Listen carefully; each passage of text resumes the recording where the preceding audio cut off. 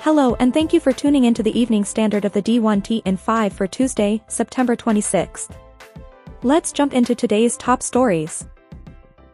ACC Commissioner Jim Phillips tells Yahoo's Ross Dellenger the College Football Playoff Management Committee really needs to make a decision this fall on the CFP's 12-team format. Phillips said, "We are going to be inside of a year as it relates to the playing season of 2024. I do believe there has to be some reward for being a conference champion. That needs to be placed in whatever model we decide, whether that's 6+6 or 5+7. Maybe it's the same format that we've agreed upon or talked about before what happened to the Pac-12. Maybe it's the top 5 conferences or top 5 ranked teams or the champions of the 4 conferences and best group of 5. Dellenger noted, applying a 5+7 format over the previous decade produces interesting results. The SEC and Big Ten dominate the field.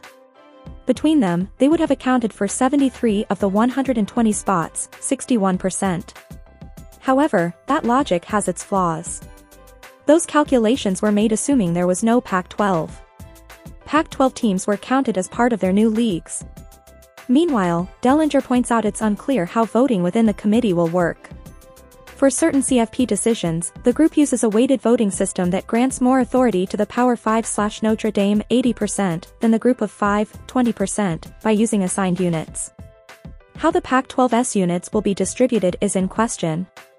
Does the Pac-2, if it remains together, retain the units? Alabama AD Greg Byrne covers several topics with Sports Illustrated's Katie Windham, including his reaction to the gambling scandal involving former Tide baseball head coach Brad Bohannon, saying, "It was a gut punch. I think sometimes people assume that I know everything that's going on within our program, or even after there's an issue. And I'm often at the mercy of the people who are doing investigations of them telling me what I need to know. Sometimes there's things I don't need to know.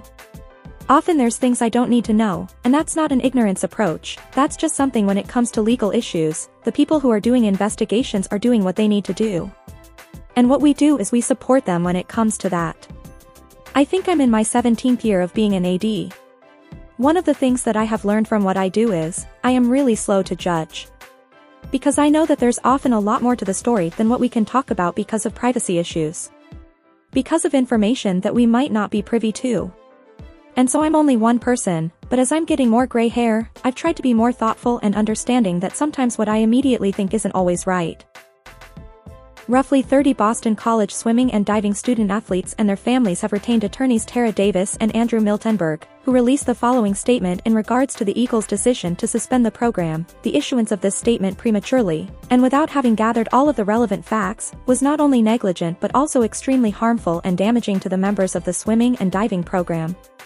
It is distressing that the college has been so irresponsible in its public messaging. BC tells WBZ that the matter will be investigated by the Office of the Dean of Students and adjudicated fairly and impartially through the student conduct process. Once the investigation and adjudication process is complete, athletics will reassess the status of the teams.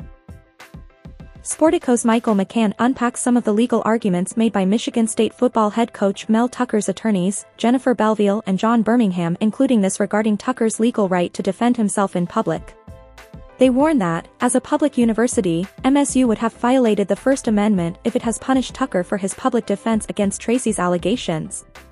Tucker, the letter points out, had no obligation to stand by and watch as his reputation and career are maligned based on allegations.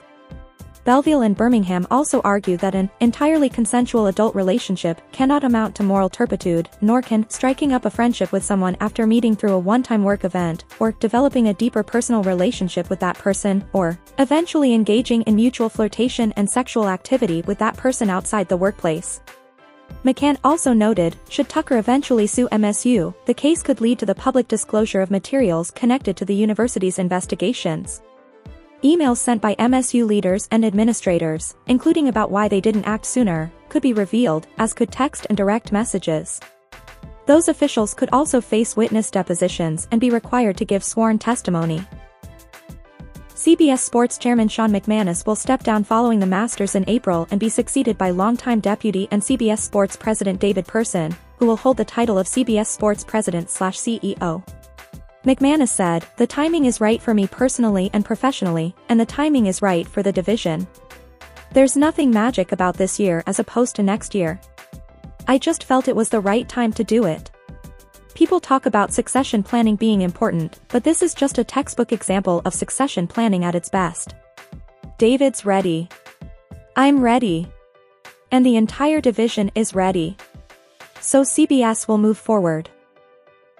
Thank you for tuning in to the Evening Standard of the D1T in 5 for Tuesday, September 26th. We'll see you back here bright and early tomorrow morning.